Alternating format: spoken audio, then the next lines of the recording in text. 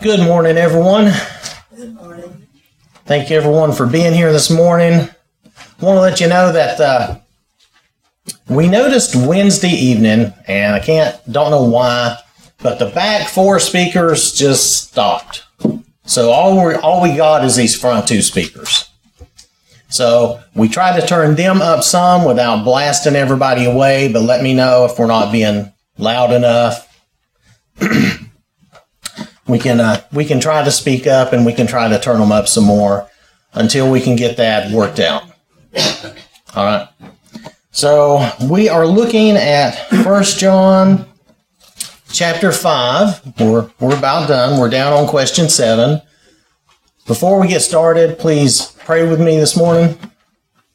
Dear Heavenly Father, we praise you and thank you for this time we have, Father, that we can come together and study your word, Father. We ask that you would be here with us, teach us and show us, guide us in your word. Help us to learn what you want us to know, Father, to help us in this life and to further your will and the Lord's ministry here on this earth, Father. We ask that you would help those who couldn't be here, Father. Bless them and heal them and comfort them and their families and help them to be able to be with us in the future, Father. We ask that you would forgive us for any sins, Father, and we thank you and praise you for all your blessings, all the wonderful things you give us, Father. We thank you for being our one true God, the Almighty God. In Jesus' name, amen. So we were at question 7. Let me read verses 9 through 13. This is 1 John chapter 5. That's the final chapter, unless I have lost my use of math. We're going to read verses 9 through 13. If we receive the witness of men. Now, you remember we talked about witness. You can better think of this as maybe testimony. It kind of makes a little more sense to us the way we think of things. If we receive the testimony of men, the testimony of God is greater, for this is the testimony of God which he has testified of his Son. Now, it's a little too much testimony, perhaps, but it's just saying that if I say something is true, I guess that's well and fine, but if God says it's true, that's a much greater truth, right? That means something, right? So, and God is saying this about his Son, that Jesus is the one, right? Okay, so, continuing on. He who believes in the Son of God has the witness in himself. He who does not believe God has made him a liar, because he has not believed the testimony that God has given of his Son. And this is the testimony, that God has given us eternal life, and this life is in his Son. He who has the Son has life. He who does not have the Son of God does not have life. These things I have written to you who believe in the name of the Son of God, that you may know that you have eternal life, and that you may continue to believe in the name of the Son of God. So that's our verses. Now if we look at question number 7, so what has God given us? We'll take the first part of that. Eternal life, right? He's given us eternal life. And then the second part of this question says, who has this? And you could probably answer that a couple of different ways the way that is said. But who has this eternal life then? Anyone who believes in Jesus as the Lord, the Son of God, right? Is that correct? That's what you meant to say, right? That's right. Yeah, okay. Yes, that is. Okay. So yeah, it's like he who has the Son of God, he who has Christ has eternal life, right? And the reason I said that is the way it says that, you could almost say, well, Jesus has eternal life. Yep, he does. That's who we get it from, right? That's who we get it from. So both of those make good sense to me, especially in reference to what John is saying. Let's see.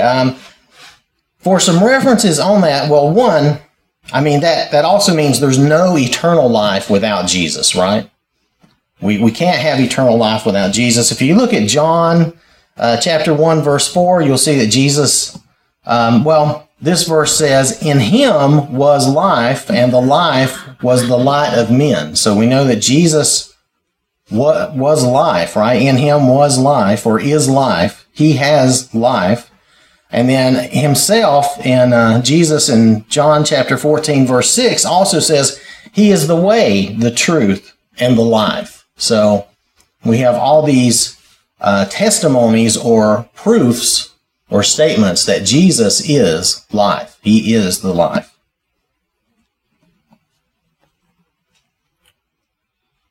So, question 8.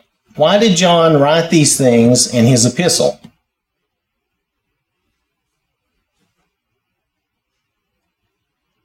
That we may know we have eternal life through Jesus Christ. Right. He says in verse 13, right, that we might know that we have eternal life, and that we would continue to believe, right? That we would continue to believe, because that's important. It's one thing to know it, but you have to continue to know it. You have to continue to believe it. It's easy for us to be distracted and drawn away and to forget the things of God, unfortunately. So we have to keep reminding ourselves. Yes? And that's what Satan wants. He wants our faith to become weakened. He wants us to forget. He wants us to not have that hope. He wants us to feel hopeless, to feel overwhelmed, and to give up. That is what Satan wants. He wants us to be distracted, to be pulled away, to have our faith weakened, and to feel hopeless, and to give up. And that does happen to people. Unfortunately, it does happen. We want to be aware of that, be wary of that. You know, when we're tested, and we are tested by many things, whether it's our health or finances or whatever, that gets us down. That's Satan's way of trying to pull us away. Yes. But we have a better authority and a better person if we would just go to Christ. Right. We Satan. through these times. Right. When we have hard times. Yeah. When we have hard times, that's Satan trying to pull us away, right? And yet we're encouraged to redouble and to stay with God and to keep our faith, especially through those times, right? We're encouraged to especially stand and keep those times. Did you have something, Matt? Yeah, just like you were just referring back to the Gospel of John, this is an echo I feel too. If you go back to John chapter 20, verse 31, John writes something very similar as he says here. He says, but these are written that you may believe that Jesus is the Christ, the Son of God, and that by believing you may have life in his name. The same elements of believing and life are what he gives us reason why he's writing that Gospel as well. Right, and that's in John, did you say 20? 20, verse 31. Verse 31, yeah, he also makes a reference there to, in Jesus is the life. So, yeah, that does reinforce that. Does anyone have anything else on this before we move to the next? All right. So, question 9. Oh, yeah, this is the end. I can't move it any further. I'm trying to move it. What confidence do we have in prayer? Question number 9. Oh, wait. You know what? Let me read these verses here. We didn't read these verses. 1 John chapter 5, verses 14 through 17. Now this is the confidence that we have in him, that if we ask anything according to his will, he hears us. And if we know that he hears us, whatever we ask, we know that we have the petitions that we have asked of him. If anyone sees his brother sinning a sin which does not lead to death, he will ask, and he will give him life for those who commit sin not leading to death. There is sin leading to death. I do not say that he should pray about that. All unrighteousness is sin, and there is sin not leading to death. All right, so that's verses 14 through 17. Now again, if we look at question 9, what confidence do we have in prayer? We know that he hears us. We know that he hears us, right? Okay, we know that he hears us, and so what else does he say about if he hears us or? Yes, Matt. Verse 15, he says, we know that we have the requests that we have asked of him. Right. If we ask according to his will, right? If we ask according to his will, then we know that we will have those petitions. That's requests. That's what we're asking of God even when we repent and ask for forgiveness. That's a petition in a way. That's we're asking for something. Just to make that clear. So, all right. So we know that if we ask anything according to his will, he hears us. Now, kind of a bonus question because they didn't go into it in the book here. But we look at verses 16 and 17. There's a phrase there, sin that leads to death. So what is sin that leads to death versus sin that doesn't lead to death? But let's just focus on this first. What is sin that leads to death? I went and looked for, I'm just going to give you the obvious thing that I could find that I've always read and understood. If we look at, there's two places you can see this. If you look in Matthew chapter 12, verses 31 and 32, Jesus is talking to the Pharisees who had been, let me see if I can say this correctly. I wrote it down. They had been claiming that he was casting demons out by the power of Beelzebub, basically saying he's only doing this through the power of Satan. Okay? So, therefore, now Jesus replied to them, "Therefore I say to you, every sin and blasphemy will be forgiven men, but the blasphemy against the Spirit will not be forgiven men. Anyone who speaks a word against the Son of Man, it will be forgiven him. But whoever speaks against the Holy Spirit, it will not be forgiven him, either in this age or in the age to come." Now, blasphemy, basically in this context, is slander, malicious talk. It's injuring the good name of or the reputation of. It's lying and vilifying. Okay? And that's what they were doing. Now, if we look at Mark chapter 3, verses 28 through 29, Jesus says basically the same thing, and this is basically the same event being recounted. So I'm not going to read those because it's basically the same thing. He says, "He who blasphemes against the Holy Spirit never has forgiveness, but is subject to eternal condemnation." And again, that's in reference to the Pharisees claiming that he cast out demons by the power of Beelzebub. The problem is, their sin is they're purposefully teaching against Jesus and the Spirit. They would not follow God in this, even though they knew better. And they actively taught against God's plan and against Jesus and the Spirit and what was going on here.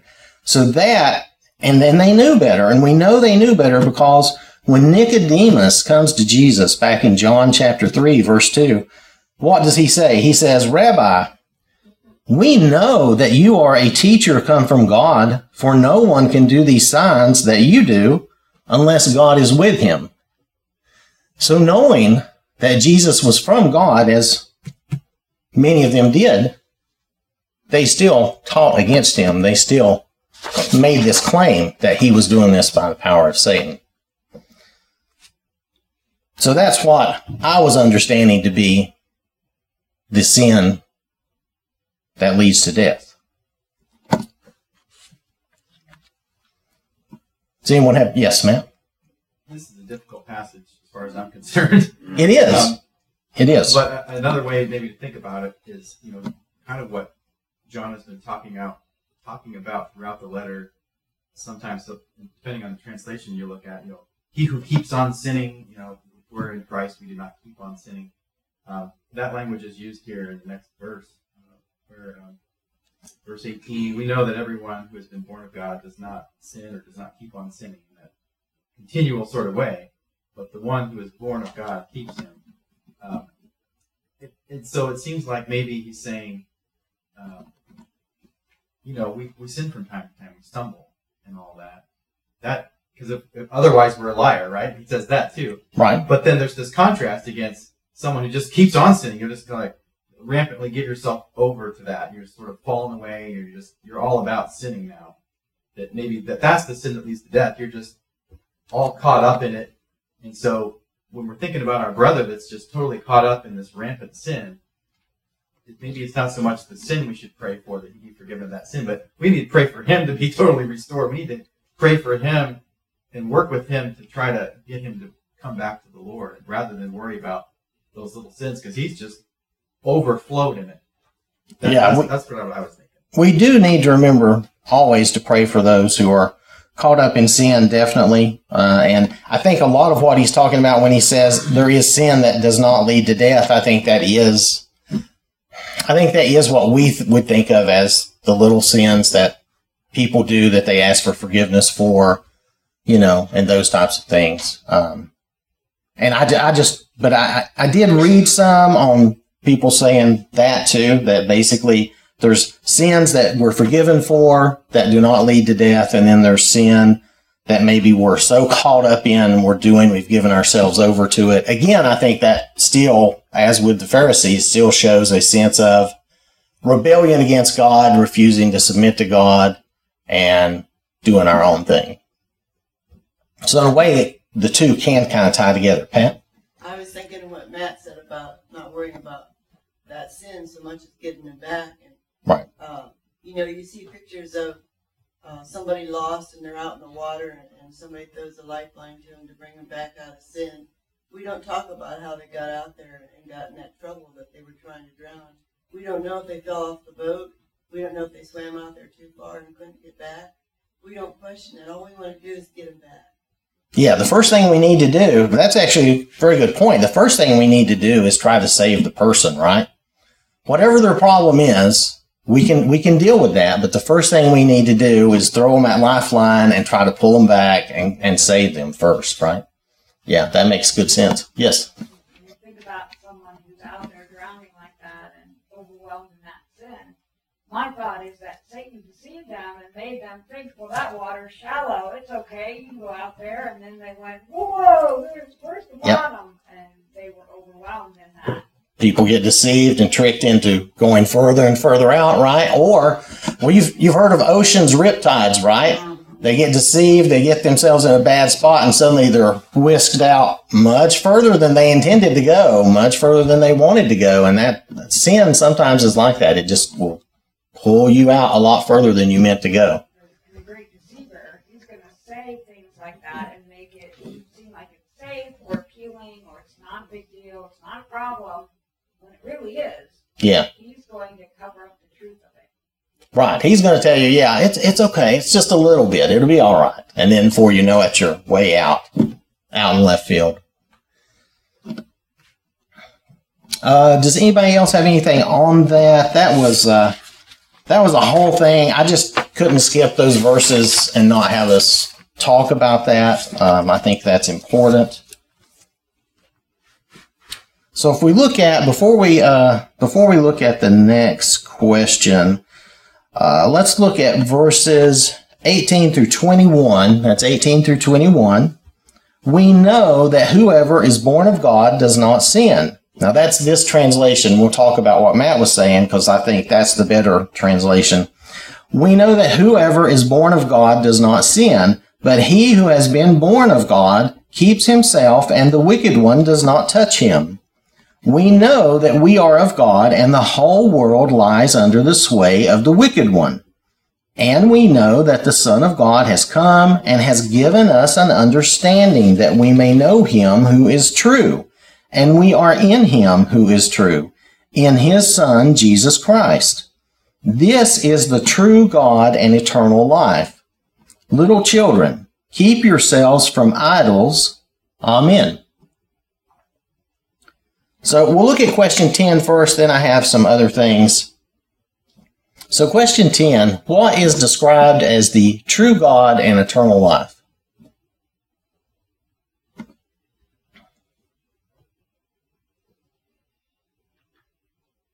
Okay, this is phrased kind of strangely. It's okay.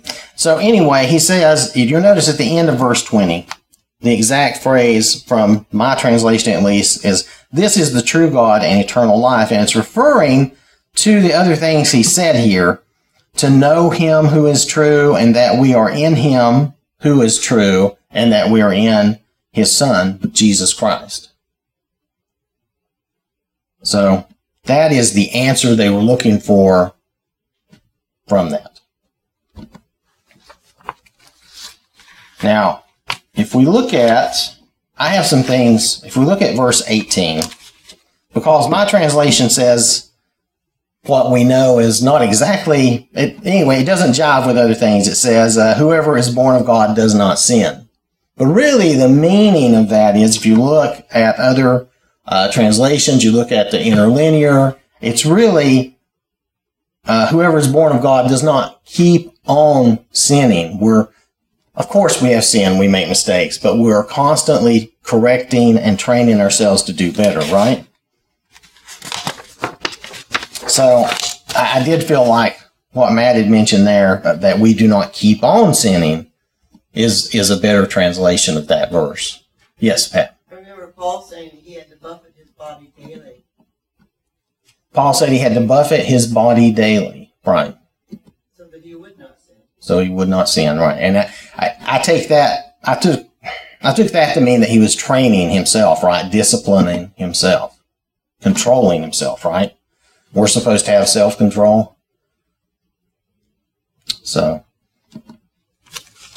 I also made a note on that. It is actually easier to train yourself to do correctly by focusing on doing the right things than it is to train yourself by focusing on not doing the wrong things. The more you think about not doing something, the more our human nature wants to do it. That's just the way it is. But if you will instead put your focus on doing the good things, the right things, and focus on that, I believe that is a better way to train yourself, to discipline yourself in these matters. That's what works for me anyway. If I focus on being truthful and honest, then I will not lie, right? That's a very basic example. So it depends on where we have our focus on. It's like we should have our focus on Jesus, following him, trying to follow his example. All right, so if we look at verse 19, who controls the world? God does. Well, God controls. according to our text, right? Right. Right. Yeah, God actually rules everything. Yes, I agree. But in our text, he says that the evil one, right, controls the world, basically. And we need to remember that and stay on guard. That's why he mentions that, I believe, here towards the end. We need to make sure there's a couple of things he says. And it's to remind us, we can't trust what the world tells us. So we have to be careful, be on guard, be aware. So, and then that brings us to his last warning. What's his last warning? Yes. Yourself from idols. Right. Keep yourself from idols, right? It's interesting. He never mentioned idols, really, in the whole letter. But all of a sudden... Maybe he kind of did, because like all this false teaching and all this stuff that you might get pulled away from is essentially idolatry. Right. Putting him ahead of God. Putting these false teachers who are teaching all this stuff about Jesus didn't really come in the form of a man. You're making them your idols by following them. Maybe they were making these false teachers idols in a way, because you remember even Paul complained saying that, I'm not the one that saved you. Apollos didn't save you. Don't put your faith in the men, So even that was a little bit of a problem there. But yeah, definitely to guard ourselves against idols. And I think it's because of, if we go with verses 18 and 19 especially, we want to keep ourselves from being deceived or falling into error or sin, right? Does anybody have any? Yes, go ahead. In connecting verse 21 with verses 20, I guess, 19 and 20, keep yourselves from idols. He goes back to verse 20. He is the true God.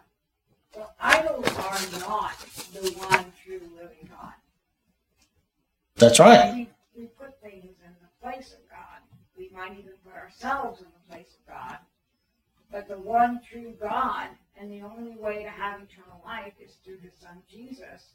and to follow the true God. And that is where he's putting our focus in verse 20. You're right. He's definitely putting our focus on Jesus and God, that this is the one true God. This is how we get eternal life. And then he's like, keep yourself from idols. Stay away from things that would pull you away from that belief, right? So, yeah.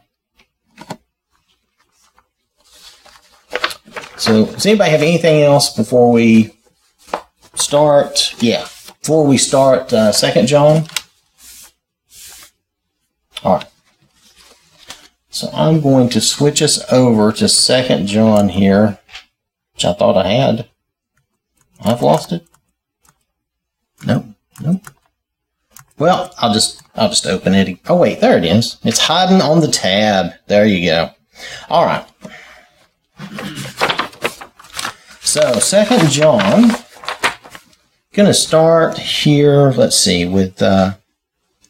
We're going to quickly kind of look at the introduction. There is some information here that's interesting, and it has to do with the growth of the early church and the way they were spreading the gospel and what accounted for the spread of the gospel. And, you know, he's saying there's multiple factors, but one factor to remember is that there was hospitality of the early Christians. You know, Paul and everyone, they didn't always have a Holiday Inn to stay at every town they went to, you know. Not everywhere you went was going to have something. So they were able to travel, though, and depend upon other Christians, allowing them to stay with them, showing them hospitality. So, let's see.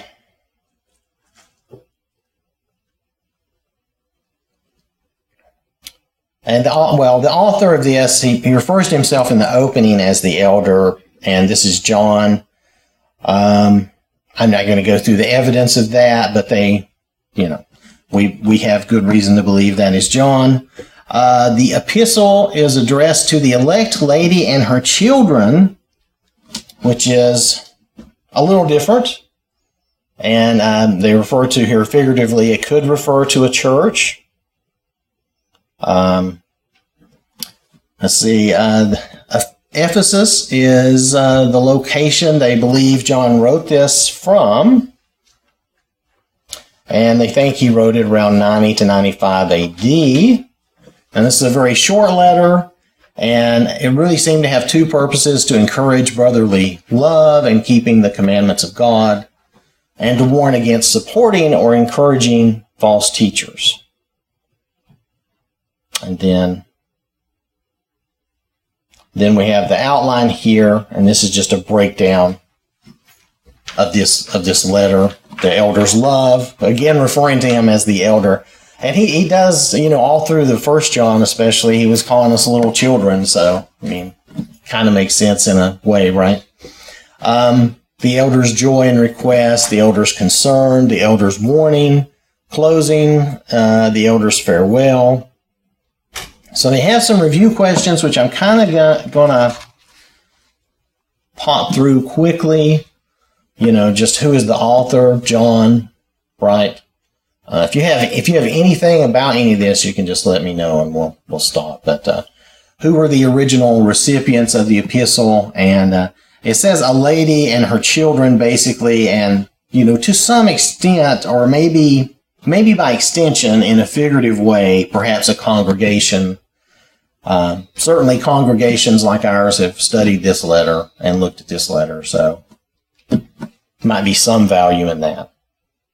Yes, Matt. I think I take the lady to be the church there, and then the children maybe to be the folks who've been converted and become part of the church. Right. Could be. Yeah. Yeah. That's what there was thoughts about that. Yeah, being the church and the folks who have been converted, or the congregations, the children of God, basically. Yes. I've often wondered if the lady couldn't have referred to a woman who opened her home for them to regularly meet, or maybe her and her children opened their homes for the church to meet or have Bible studies. Well, and there is that thought too, that it was actually to a woman who had opened her home to, like we were talking about before, to, say, a traveling minister or John or Paul or anyone like that, or, like you're saying, to the church in general to have meetings there in their home. Yeah, there is that thought and possibility.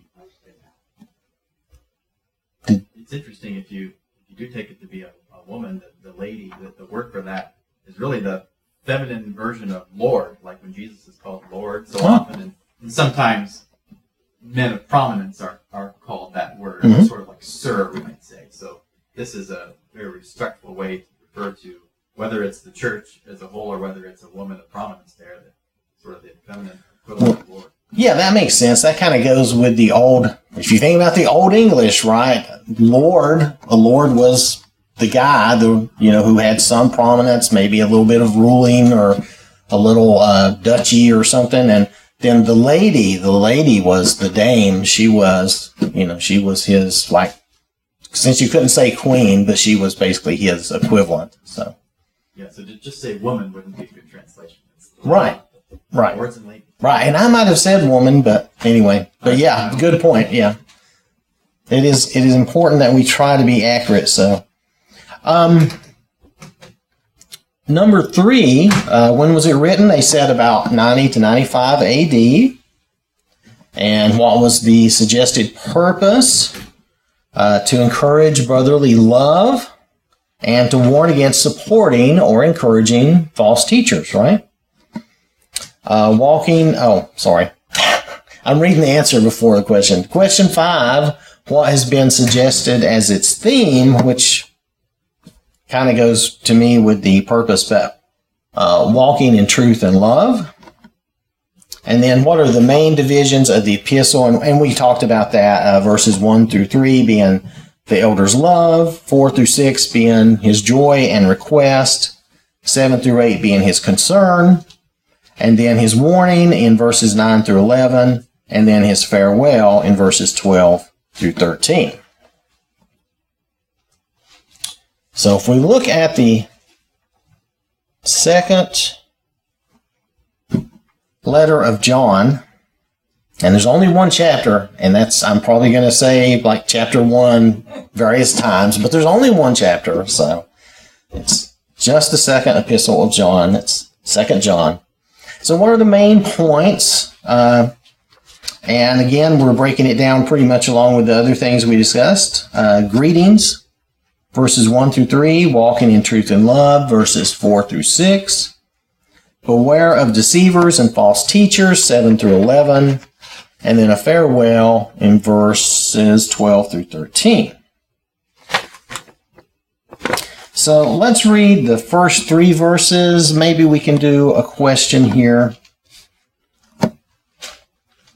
The elder, to the elect lady and her children, whom I love in truth, and not only, to the elect lady and her children, whom I love in truth, and not only I, but also all those who have known the truth, because of the truth which abides in us and will be with us forever.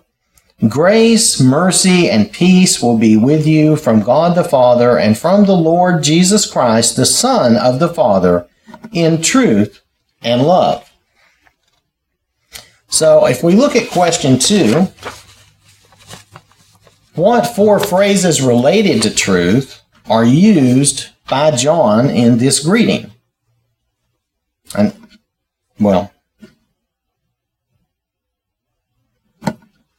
See, he mentions these 4 things, and it's kind of, again, this is maybe kind of an awkward question, but he mentions love in truth,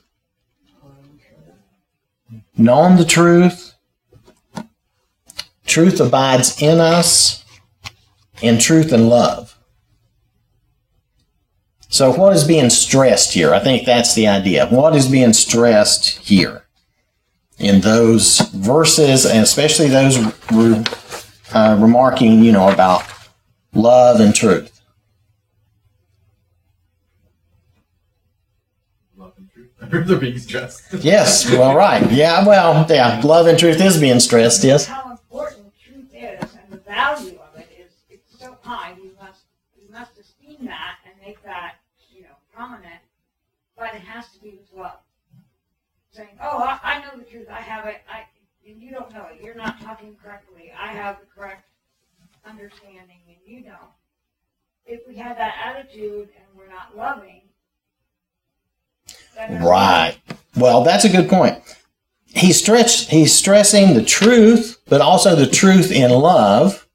We can have the truth and speak the truth, but if we're not loving about it, if we're very bad about it, people aren't going to want to hear that, right? People aren't going to listen to that. So it's important that the truth is very important, especially we see that nowadays, a lot of craziness out there. The truth, reality, and facts are important, but we must express the truth in love also.